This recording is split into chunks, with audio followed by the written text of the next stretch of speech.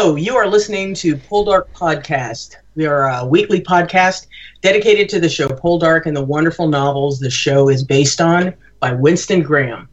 Each week, we discuss the latest episode aired on the BBC. This week, it happens to be episode 8 of season 2. So, if you haven't seen the episode yet, there are going to be some major hella spoilers up in this joint today. And also, we're having to release 2 podcasts this week because we have so much to discuss. You're listening to part 2. Part 1's already up, so if you haven't heard that, you need to go check that one out first before you come back and listen to number 2, so you know just what the hell we're talking about. Hello, my name is Delinda. I live in France. I blog at British Leso on Tumblr. I tweet at Delinda Dia. And I'm still not over this episode.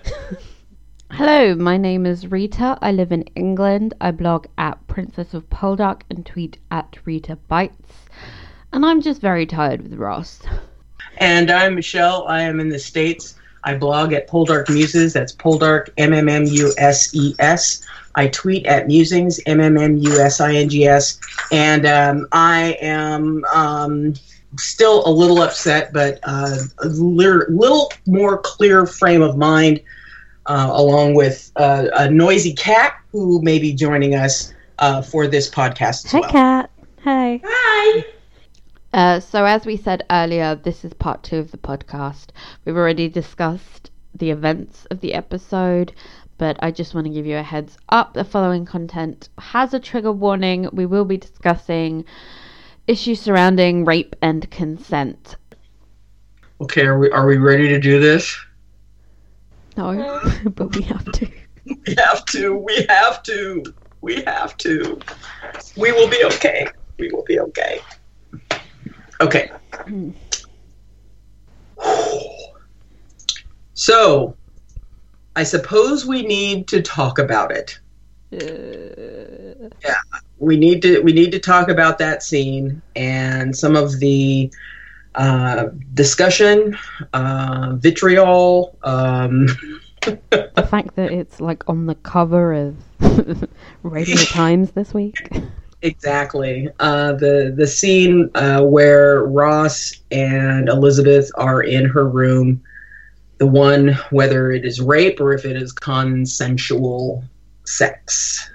You know, this is something that, you know, the three of us as women had to think long and hard about, to try and think about this from the perspective of not only having read the books, but having seen the episode.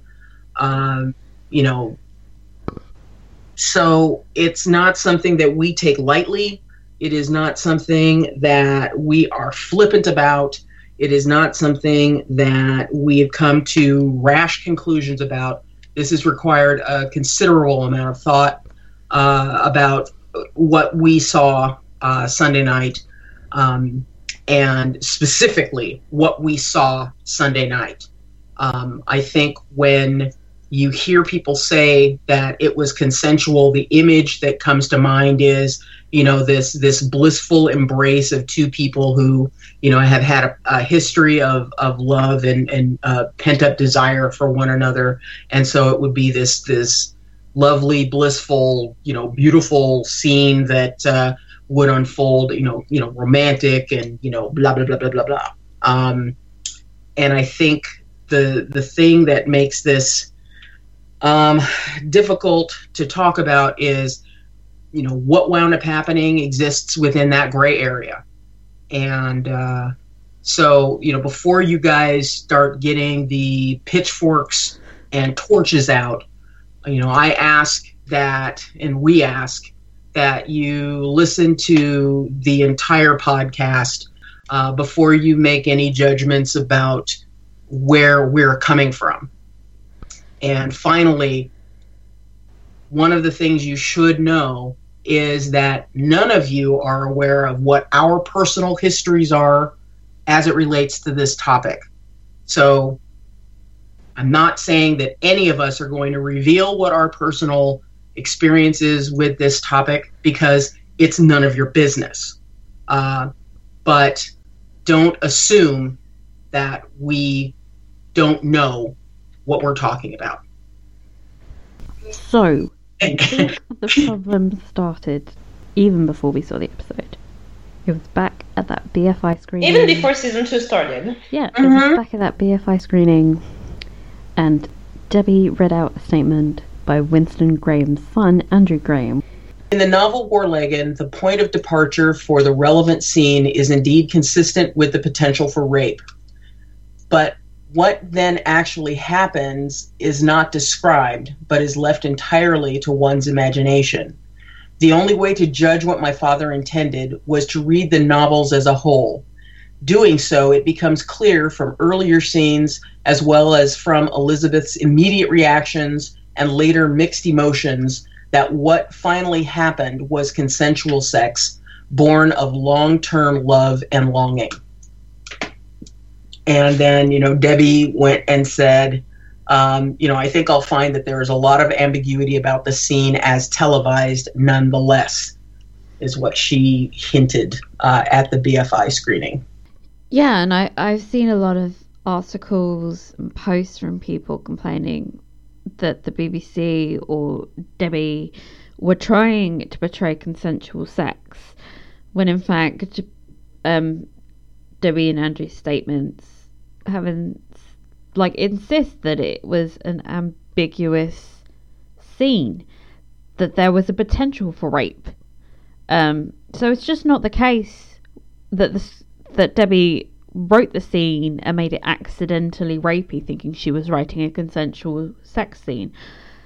It was an entirely purposeful decision, and she was just trying to depict the situation that was in the novels. And Debbie Horsfield also gave another interview, I think it was for BBC Radio 2, before the series 2 premiered. And she also said that she blatantly said that it wasn't rape, but it was just, a scene between two adults who had a very passionate exchange. And there was very harsh words said on both parts, not just on Ross's or on Elizabeth's part. So, I mean, like Andrew said, you only really understand that that's the case by reading on into the series, because it's a night that Elizabeth and Ross think about a lot, and their emotions about it and their thoughts don't become clearer until later on in the series. Well, I think it's kind of unfair. I mean, you can't blame Debbie Horsfield, you can't blame the BBC, you can't blame Mae Motte, you can't blame anyone. If you want to blame someone, you might as well blame Winston Graham, who unfortunately is no longer with us. So we just have to interpret the scene as we wish to interpret it. Yeah. I think one of the problems with this scene and this entire scenario is that we've seen this in the media before. It's just the usual cliche of the woman saying no when she really means yes. And I totally understand not liking this, because it makes me sick too. It just perpetuates rape culture, and it's a huge problem, and I'm sick of seeing it. And this scene does have echoes of that, I think, much more so in the books, but it's still, you can still see its influence in the TV show. And I think Debbie definitely tried to mellow some of that subtext out of it, but it's kind of unavoidable. I don't see any way of changing that or adapting that. I mean, they obviously tried to mellow it, but the way the whole scene works and the repercussions from the scene that last for like 20 years, it relies on this scene being murky and uncomfortable, and it's an event that you're not supposed to watch and think of it as two people making love. You're supposed to be left feeling really just gross and uncomfortable, and I think that they absolutely achieved that with the adaptation. I mean, in an ideal world, I wish Winston wouldn't have depicted this going down the manner that he did. But he did, and we have to factor in the fact that he was a man who wrote these novels, starting in the 40s, and this one was written in the 50s, and he doesn't have the advantages or education about rape culture that we have today. And I think Debbie adapted this the best way that she could, and she took advantage of hindsight, but she can't fix somebody else's work. It's not her job. She's just there to put it on screen. And also when you look at things in isolation, like Ross kicking the door down at the start of the scene, or Elizabeth shoving Ross, or just them arguing in that scene, having them start off being mad at each other, all of that in itself is problematic. I think it's kind of simplistic to focus on these things in isolation, though. I think you need context. I think context is incredibly important in determining the motivations of these characters. And this is kind of hard for me to say, but I think consent can fluctuate over the course of an encounter. Just like you can change your mind and say no, you can probably change your mind and say yes. And that's uncomfortable thing to talk about, and even discussing it makes me feel icky, but it's a truth that we have to acknowledge. And even though I wish that there were less scenes like this depicted in the media, because it is totally disproportionate to scenes where no means no, and having that respected in the media, I don't feel like it's really fair to have that hanging over Winston or Debbie alone. They have a responsibility to tell the story the best way that they could, and it's not their job to fix everything wrong with media in general. Yeah.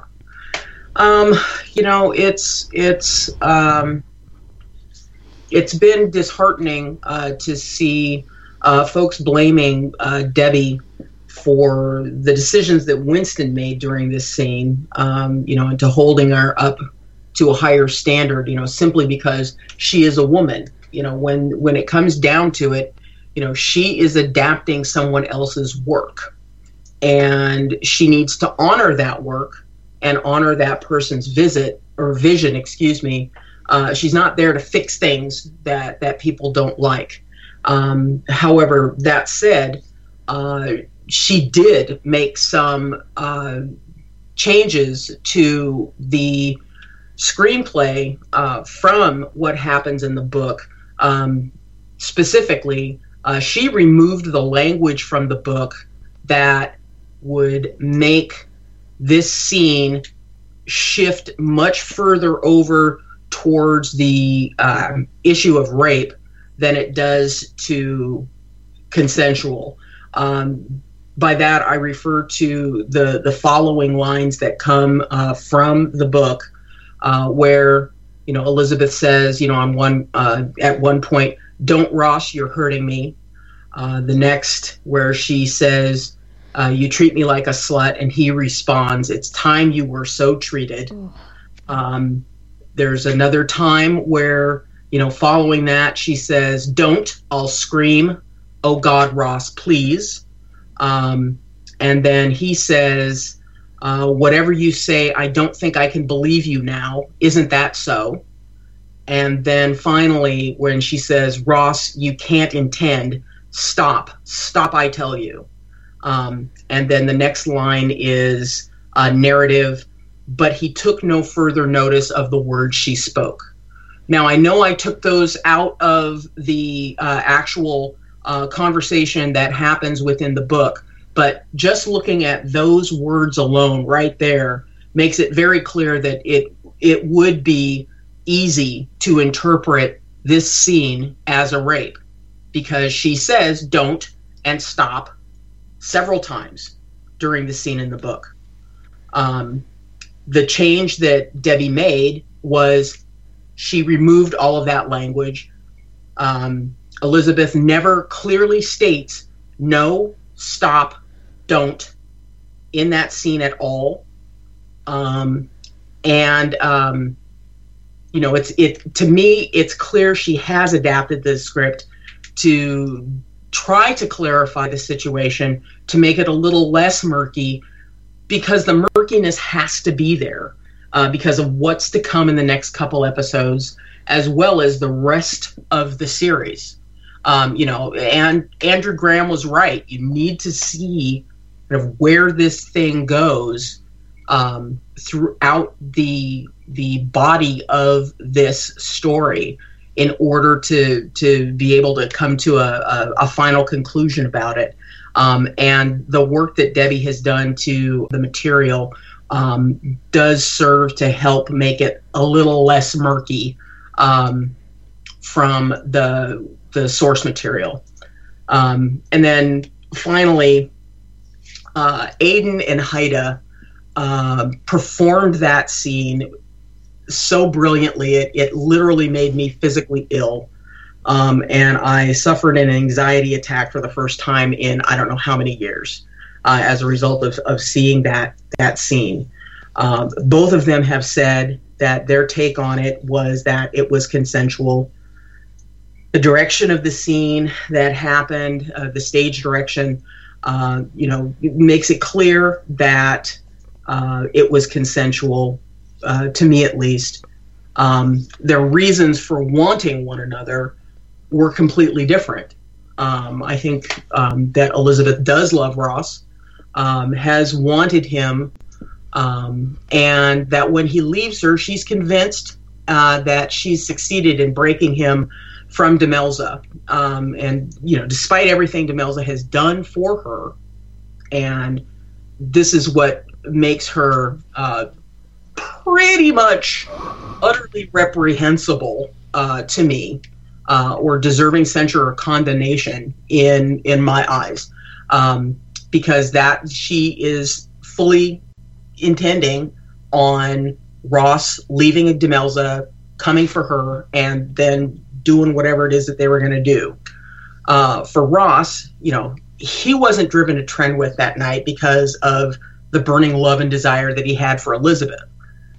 She was marrying George, his greatest enemy, the man who had envied him to such an extent that he tried to have him killed. That man would have the one thing Ross had been denied, which was Elizabeth, and that couldn't happen, which makes him even more of an asshole and just as reprehensible as Elizabeth. This scene. It's not to say that I don't think that there were feelings of affection that happened during the act itself, because it's difficult to separate the two from the act of lovemaking. But I disagree wholeheartedly with those individuals within the fandom that saw this as the coming together of two unrequited lovers. These are two people coming together with utter disregard for the partners that they have claimed to love. Ross, who has declared his love for Demelza, the love of his life, remember? And Elizabeth, who only that day accepted the proposal of another man. I mean, also Francis. Christ, this is the last thing Francis would want. He's not been dead for 6 months, and she's already sleeping with the man he would be rolling in his grave if he knew. I think that they handled it as best as they could, given what they had to work with. Exactly. I really do. And I think we actually need to read the original material. Like, when you're faced with an adaptation, you need to read the original source material to really get a further insight on the characters and on the story. And actually, I'm going to read a bit of the following pages following the incident. So, about Elizabeth. So, her attitude towards him during a number of years, and particularly the last two, was more than anything else responsible for what had happened, and she must have known it. Her behavior that night had shown that she knew it. I mean, that's pretty clear. Okay, what's crazy to me is that people are assuming that their interpretations should hold more weight than the intent of the scene. All I ask really is that people think about things and maybe educate themselves on what was actually intended or the actual source material, instead of just going on Twitter and ranting. Like, it's just too easy to have an immediate opinion and express it instead of thinking about a situation before you have a reaction. Mm-hmm. I think if people really looked into the subject before, they wouldn't be as upset as they are now. Yeah. Because honestly, Agreed. it my first reaction to when I read the thing in the novels was like, oh my god, this is disgusting, and I thought he'd raped her. But then, the more I read, the more my feelings about the subject changed, and I think people just need, like, this is a constantly changing situation. It's a TV show, and there's like 2 more episodes, and you know, your perspective might change on things, and you need to be able to have an open mind. If you're listening to us and you haven't read the books, then please do. At least this one. Don't just read the scene and assume you know what happened, because like 5 books later it will be mentioned. Like, right. I mean, there are things that are. I mean, this is the linchpin moment from which the rest of this series, and I'm not speaking of the television series, I'm talking about the book series, all the remaining books, spin from here. So this is that climax moment that drives the rest of the story forward for the next 8 books.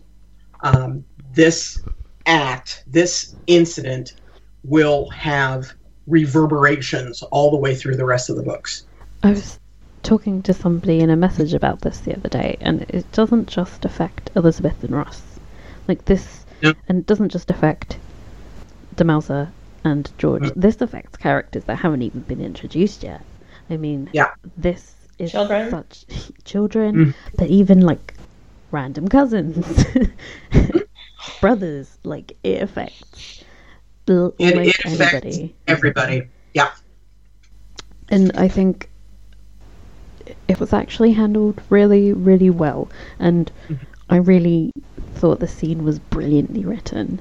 So I got quite upset. Like, people are being really, really rude to Debbie, who I think did like, she tried her hardest. She did the best she could with the source material, and she made a really ugly scene really well. I thought that it was well written, and there were moments in that scene where I was going, oh my god, yes, Ross, no, Elizabeth's right, no, Ross is right. It was such a good scene, and I think it's kind of disappointing that that's being lost under all the hysteria.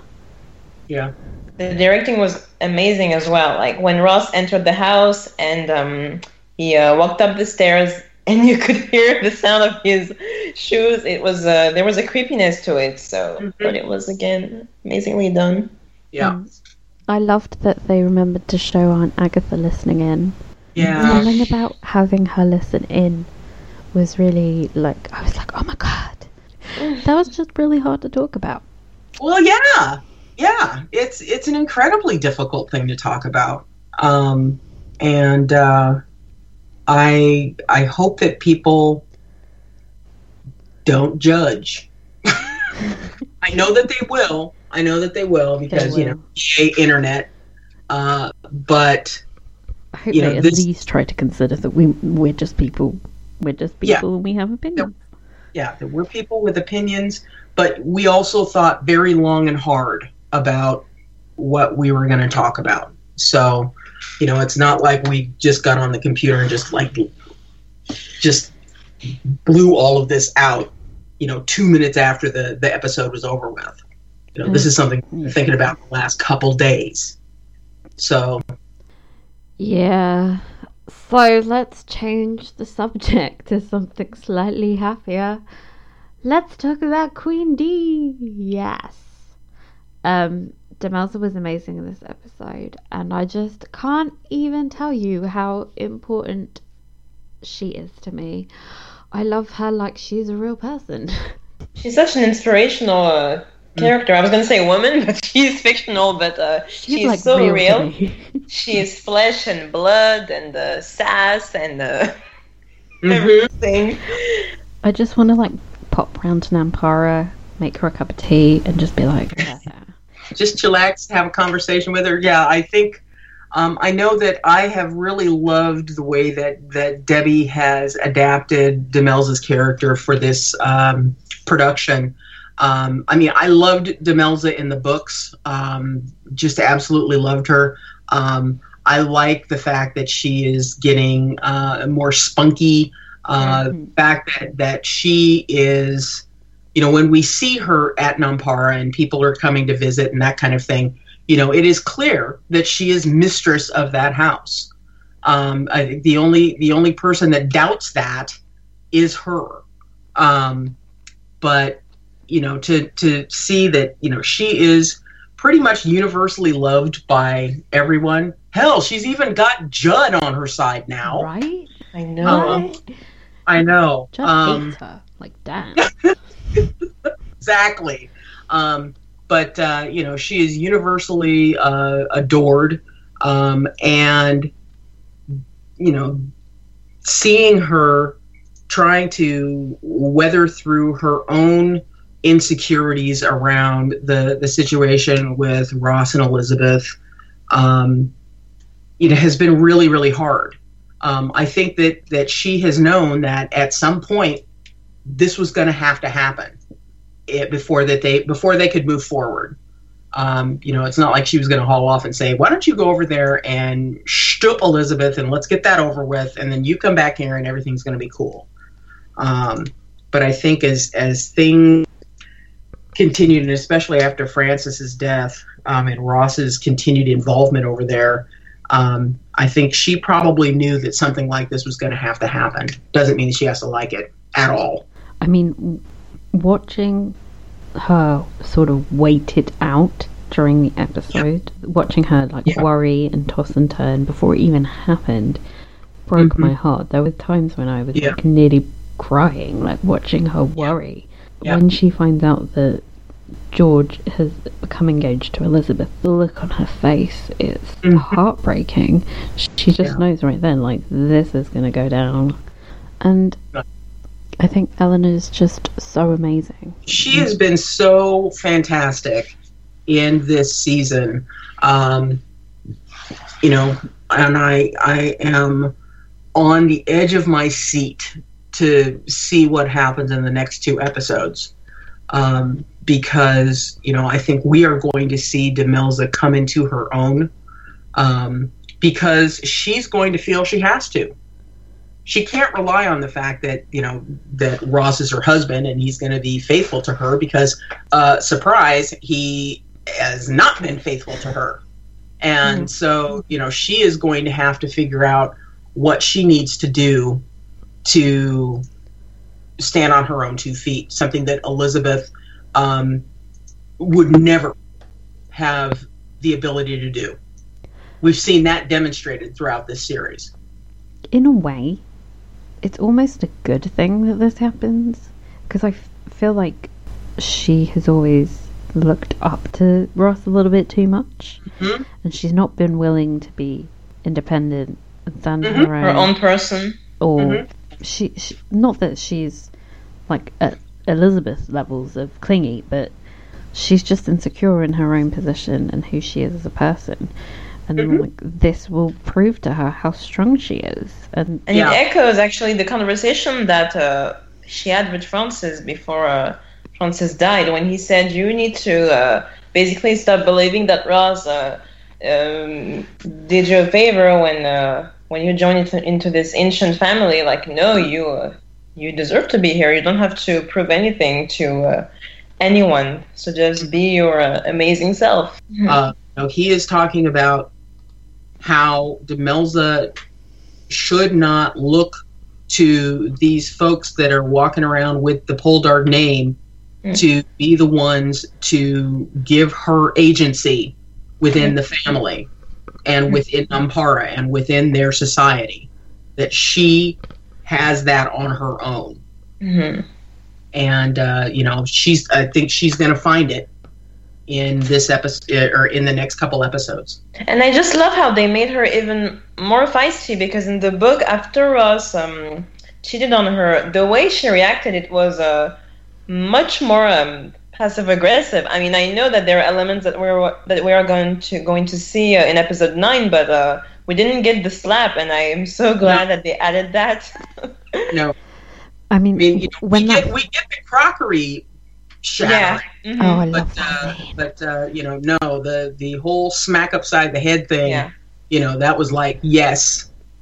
Well, that I think has needed to happen. When that trailer first came out, and people were like, "Well, they've added that when she hits him, she didn't do that in the book," and I was like, "Look, she has violent tendencies in the book." Okay, I went and found the quote where she's like, she wanted to stab him. Yes, that's one of my favorite quotes. Yeah, you can't show somebody's internal life on a TV screen. You have to show her being violent. And it's totally in character. Mm-hmm. She grew up a miner's daughter. She will take you down. Don't mess with her. Yes, she will. And as awful as this whole situation is, I see so many benefits from it, in a way. Like, Ross will finally learn his lesson. Demelza will get to grow and become independent and stop relying on him and stop seeing him as this perfect person that she has to have loyalty to because he saved her. They'll finally have like an equal relationship, and also I get to see Ross get hit. Like, so many good things. Yeah, I mean the little clip that came out afterwards where Ross goes to the bedroom, finds her actually sitting in the bed like the Queen of Sheba, drinking her tea. Oh, you're still here. Is Trenwith not yet in readiness? Would you like for me to help you pack?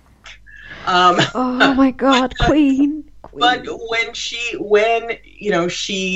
says, after he is continuing to blabber on, I realize that I betrayed your trust. Forfeit. And I was like, ooh, slay. And I posted this on on Tumblr today. I was like, grammar check that motherfucker now. And that your pride is wounded. Pride. My pride. Like, he's so stupid. He doesn't even realise, like, what the problem is. He's like, oh, she's just a little hurt that I, betrayed my marriage vows. Mm-hmm. It's no. You don't see it. I mean, he's going to go through an evolution in his thinking about what wound up, what has happened. He doesn't even realize what's happening. Yeah, and he's gonna have that epiphany. I would imagine it's not going to happen until episode 10. Of course. But I'm hoping that we will start to see some glimmers of realization. Now, here's an interesting thing that I wonder if anybody's going to start looking at having this part of the conversation. We've been talking about how happy we were that she busted him upside the head. The whole argument about, well, if it was Ross hitting her, you guys would be all up in arms. Blah, blah, blah, blah, blah. Do you think anybody is going to wind up wanting to get into that argument over I've already what happened? Seen that argument. You have? Seen it. It was after the trailer. Mm. I saw two different people make that argument. In one of my gift sets, I was like, get out of here. I'm trying to have fun. Don't make me think about this. Again, lots of messages this week. Yay! So first question is from Ali Ivy. So I've been listening to the podcast and I really want to keep listening, but episode 5 comes out in Australia tonight and I don't want to spoil my suffering. I have a question. Sorry if you've answered it already, but do the books even remotely give any hint as to why George hates Ross? I know you mentioned suggestions like school history, but I really want a solid reason. The rest of the characters I can dislike for a reason, but there's not a deep reason for George being a twat. He just is. I think we mentioned that in the previous podcast. Yeah, I don't think that there's anything in the books that directly points out to why Ross and George don't get along. I think it may just be one of those things where you start disliking someone and then you just build upon those reasons. Like, it may be a really frivolous reason, but then, like, everything they do annoys you. Yeah. Sort of how I feel about Elizabeth. Yeah, I mean, I always figured that, while, things may have gotten started in school, while Ross was off fighting in the American Revolution, Francis and George had a chance to get to know one another. And things have just kind of carried on from there. But, yeah, we don't have a clear and concise reason as to why the two of them don't get along. I think a lot of it boils down to George wanting to be gentry and be respected as someone who has had an ancient name for 1,000 years, and he resents the fact that Ross has that, but really is kind of shruggy about it. And on Ross's part, I think he's just tired of the envy.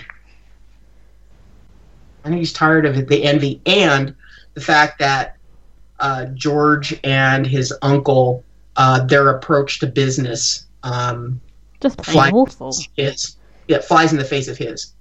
He's more egalitarian, and George and Carrie are much more capitalistic. Let's see. This is Ginger Tea Time. Not so much a question, but can we talk about the fantastic friendship that is Demelza and Prudie? Their looks and eye rolls got me through the pain of this episode. Not to mention Judd and Prudie judging Ross hard when he went to try. Keep the podcast, by the way. You ladies are wonderful. Thank Thank you. Merci. I have to admit, the Judd and Prudie really are kind of cursory characters outside of Nampara for the rest of the books, from when they got kicked out. But I love the fact that they are back in the house and that they are caring for the family. I mean, yeah, me too. I think she's the mother figure, like we said in the previous podcast, because Demelza grew up surrounded by men. And so, it's such a beautiful contrast when you compare to season 1 when she had just arrived and Prudie was so against it. So it's a beautiful evolution. And I think it's really great that she can have someone to confide in, because Verity is not here all the time. So that's good. I mean, people often talk about female relationships on this show, and this one's always overlooked. I think it's probably they're the closest two women on this show, and it's really beautiful. They live together, they confide in each other, and all of Demelza's pain is Prudie's pain. She feels it too, and she's angry at Elizabeth too. I thought it was just oh, they're so cute. And I've already talked about how much I love Beatty, so I'm always yes. She's marvelous. Gabaldon and Graham. No, we hated what Ross did, but am I the only one who thinks Aiden and Haida have the best chemistry ever? Okay. The scene was on, but best chemistry ever? Ever? No. We're gonna have to disagree. In the history of the planet? Not even on the show, really. I mean, there was some chemistry, but it was more of a salacious. I mean, this is the thing. The two of them are actors, and I think that they performed that scene brilliantly, because it was, so much more than just the two of them getting on the bed and macking. There was a huge amount of emotion and that went into creating that scene, and it goes beyond whether or not the two of them have chemistry together. The scene worked. I wasn't sitting there going, "Oh my god, please make out more! It's so sexy!" That wasn't what I was feeling. Because honestly, if you were watching that scene and thinking those things, that's not what the scene's about. No.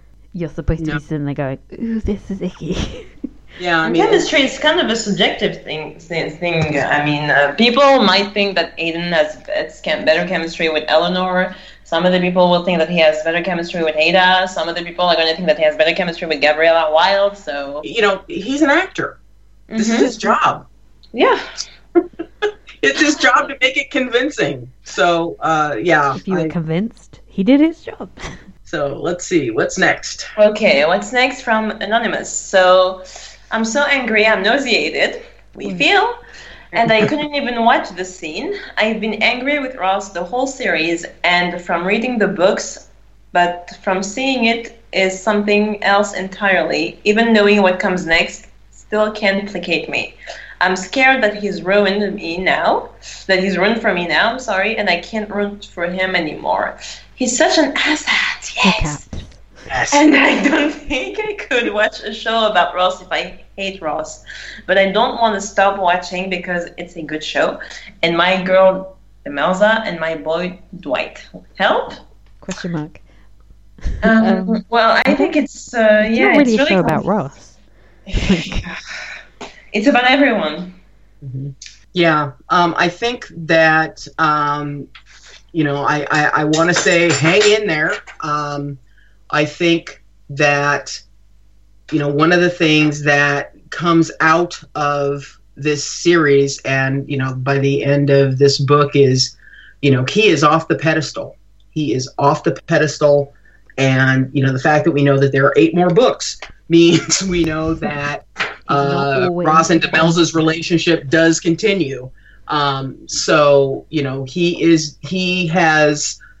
I think we have seen Ross at his absolute worst as of the end of episode 8. He is about as reprehensible a character as you can possibly imagine. And you know what they say about, hitting rock bottom, the only place you have to go is up. Now, it's going to take him a while to figure out which way is up because he's an idiot. But... this is a story about not just Ross Poldark. It's a story about he and Demelza's marriage. It's a story about their relationship, the relationships that they have with other people, the relationships other people have with other people, and it's an incredible story. So I would encourage you just to try and hang in there, and give him a chance to try and win your trust back. I mean, as a person who has barely stood Ross for large portions of the story previously, I can tell you that you can absolutely enjoy and appreciate this show without liking Ross. Pretty much like the first episode, I spent the entire time thinking like, God, what the hell is this guy's problem? He is always frowning. Yeah. But, there's Caroline, there's Dwight, there's Demelza, there's even Elizabeth if you're that way inclined. You've got Verity and her annoying stepson. So many characters. And that's the beauty of the story. Like, it's about everyone, and the stories are just so real. Like, this is a period drama, but modern people can identify with what those characters are going through. So I think that's what makes the story so beautiful. And we promise that Ross will pay. Oh yeah, oh He yeah. will. We this is not over. There's going to be some hurt on his side too. And just remember, Aiden has always said that Ross Poldark is not a hero, and he's not. He is emotionally inarticulate, I believe were the words that he used to describe him. And I used don't the term think emotionally stunted. But okay. Emotionally challenged. Okay, so our next question comes from BPAC67, and they say, I still can't get over Ross coming home and telling Demelza I had no choice. Do you think he genuinely believes he has not done anything wrong and has no self-realization whatsoever? The crowning by Demelza was great. I'm heartbroken for Dwight when he got Caroline's letters and she returned his letters. A couple of my favourite comments about this episode are from @Abby0129 on Twitter. Even your horse looks ashamed of you, Ross. And Demelza and Dwight should just move somewhere and heal people together. Preach. Oh, Abigail, you are correct. that would. Yeah, I'm sure Darky was just like, dude, get off my back. I swear. You. He was like, we're spending the your night asshole. where? It's like, where do you want to go at this hour of the night? No, I've got a late foot. I don't want to be seen with you right now.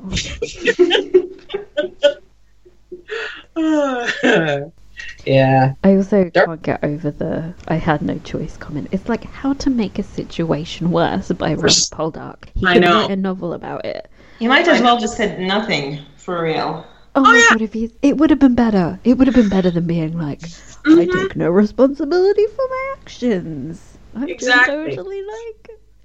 It was almost really cocky. I mean, it was cocky. It was like, I had no choice. Can't you Excuse me, see? you want to think that comment? A little bit no choice. Also really No ironic choice. given what he had said to Elizabeth earlier, where he was like, I'm just powerless. Like he was mocking her. And Yes. he does the same damn thing. It's like, you're a stupid hypocrite. Yep. Exactly. And one of the comments that we noted in the episode recap, where he says, oh, you've never been able to help anything. It's all beyond your control. Full of good intentions, leaving a trail of havoc in your wake. Bitch. Ladies and gentlemen, your definition of Ross Poldark. But I think he's going to realize soon enough, well, no, actually not soon enough after reading the book, but he will realize eventually that he made a mistake. And I think when, whether it be in a marriage or just in a relationship, like when someone cheats, like the relationship can never be the way it used to. So there is something that is eternally broken, I think. Yeah. I mean, I do that's too. one of the quotes from the book, isn't it? It's like when they talk about something being easily lost, cannot be regained. Mm-hmm. And they were like, it wasn't so easy. Well, Yeah. Ross was pretty easy. Snap! Um, Damn. Okay, we've got one more. This is from Anonymous. Do you think, quote, Ross is not answering my notes, end quote, was the reason why she sent the letter about her engagement to Ross? As in, he wasn't responding then. Maybe he'll respond now. Not to bash her or anything, but it definitely looked like she wanted a response from him. Oh, yes, she wanted a response from him. Mm-hmm. Oh, yeah. That's the reason why she sent the note. And the way she worded the note, she knew would wind up bringing him to Trenwith. I went through and I typed up what she said as I was doing my rewatch last night. My dear Ross, I do not know how to write this letter or to tell you what I have to say. I know what I have to say will distress you. And I, who gave you much pain once before, would almost do anything than to hurt you again and in the same way. Yet it seems I must. Oh, Ross, my life has been very frustrating, and since Francis died, a lonely and empty one. Perhaps I'm the wrong sort of person to be left alone. I seem to need the strength and protection only a man can give. I have agreed to marry George Warlegan. And that's all we hear of the note that she sent him. She has, in just those few sentences, resurrected the memories of the first blow she dealt him when he returned from America. And then less than 12 months before this incident takes place, how she had made a mistake in choosing Francis over him, despite the fact that Francis had given her a graceful way to exit the engagement. She has, since Francis died, continually sought him out for guidance and advice over running the household, really making him feel like the savior hero of the day. And then she delivers the final blow, that she, the woman who was his first love, was marrying his bitterest enemy, the man who tried to have him hung and has sought to financially ruin him. She knew precisely what she was putting in that letter. She knew exactly what she wanted to happen, which was for him to come over to her home. Whether or not she thought that it would wind up landing the two of them in bed, who knows? I think she did. That's my personal opinion. But the fact that she knowingly did this to the husband of the woman who lost her child in saving Elizabeth's own, I can't get past that. The first time when she got engaged to Francis and Ross came back, she offered him absolutely zero explanation. She didn't send for him, she didn't send a note, because you know what? Back then maybe she was a little bit more sensible, and she knew that was not going to help the situation, because Ross is somebody who responds rashly, and I think she absolutely knew it would get a reaction out of him, and she wanted a reaction, she wanted attention. I also really love later on she keeps insisting that she is her own mistress and that she will not be instructed or spoken to the way that Ross speaks to her. It's like, then why did you tell him, knowing that was going to be the reaction? As much as George tries to manipulate her, she tries to manipulate Ross. Oh, absolutely. Very similar people. And I'm going to really enjoy them being miserable together. Yeah, they deserve each other. They deserve each other. So, anyhow, goodness, I think that's it. We have a summary. Let's talk about episode 9. Yes. Demelza refuses to speak to Ross, assuming that he will abandon her and return to Elizabeth. At Sir Hugh Bedruggan's ball, she turns to Captain McNeil for support. George tries to talk Elizabeth out of canceling the wedding, while Ross's fortunes seem to be changing for the better, with the offer of a prospering shipbuilding partnership and the discovery of a load of tin. So when life is shit in one area, things are improving in the other. I loved the idea of Ross showing up to these meetings with a black eye that his wife gave him. Yes! Have you seen the pictures that were released? Far Away posted them. Obviously I'm excited, but I'm like, I don't like Demelza's hair. I'm so disappointed. What is the deal with hair and makeup this season? Honestly, they do a really good job with Caroline, and then they blow the budget on Caroline, and everybody else is left to fend for themselves. They spend all their time and effort making Luke's hair really floppy.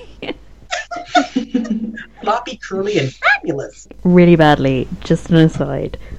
When he was looking over dead Ted, his hair flopped, and that's all I could think about for 5 seconds. I wasn't thinking oh no, Ted is dead. I was just like, his hair is so floppy. Oh, you shallow woman, you. I know. Poor Ted's lying there dead. A new father. Poor no. Ted. But look at Dwight. His hair's so floppy. Not the point. I hope that the hair improves next year, because this is unacceptable. This has been a travesty. I mean, you've seen it, right? It does look a bit like Margaret Thatcher. Oh, yeah. I'm looking forward to it, being all cascading down her back and she's walking through the surf in the red dress. Oh, she looks so good there. I'm like, yes. She should be singing Alanis Morissette songs. Exactly. Yes, indeed. Oh god, that's awesome. Yeah, I think episode 9 might end up being just my favourite in general, because you know how I feel about really bitter, passive-aggressive Demelza. It's my favourite version. And there's going to be some Captain McNeil, so Michelle will be happy. Yay! Delinda, what are you looking forward to? I'm looking forward to Ross begging on his knees, but I know it will not probably be until the end of episode 9, probably episode 10.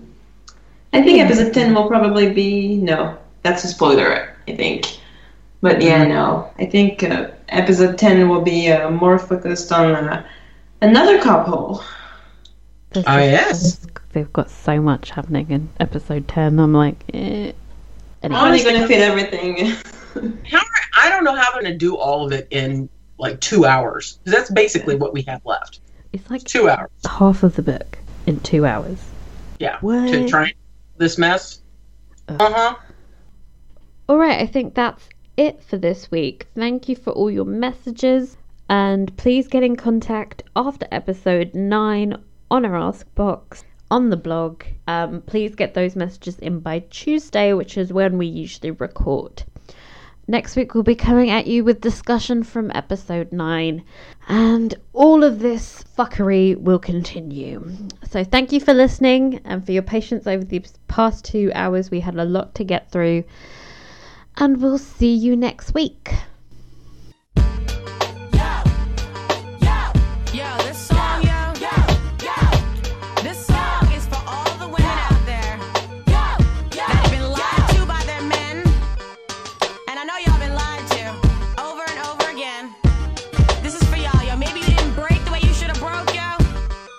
Break. You know what I'm saying? So this is how it goes, yo. Damn.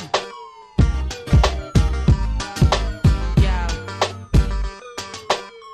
Last year, Valentine's Day, you would swornly say, babe, I love you, love you. Yo, he's lying. I swear, held you when you were sick, even the whole time I think to myself, this isn't fair. What is this I see? No. You don't come home to me. Oh no. When you don't come home to me. Man. Can't deal, can't bear. You keep telling me lies. But to your surprise, look, I found her red coat and your bitch caught out there. I hate you so much right now. I hate you so much right now.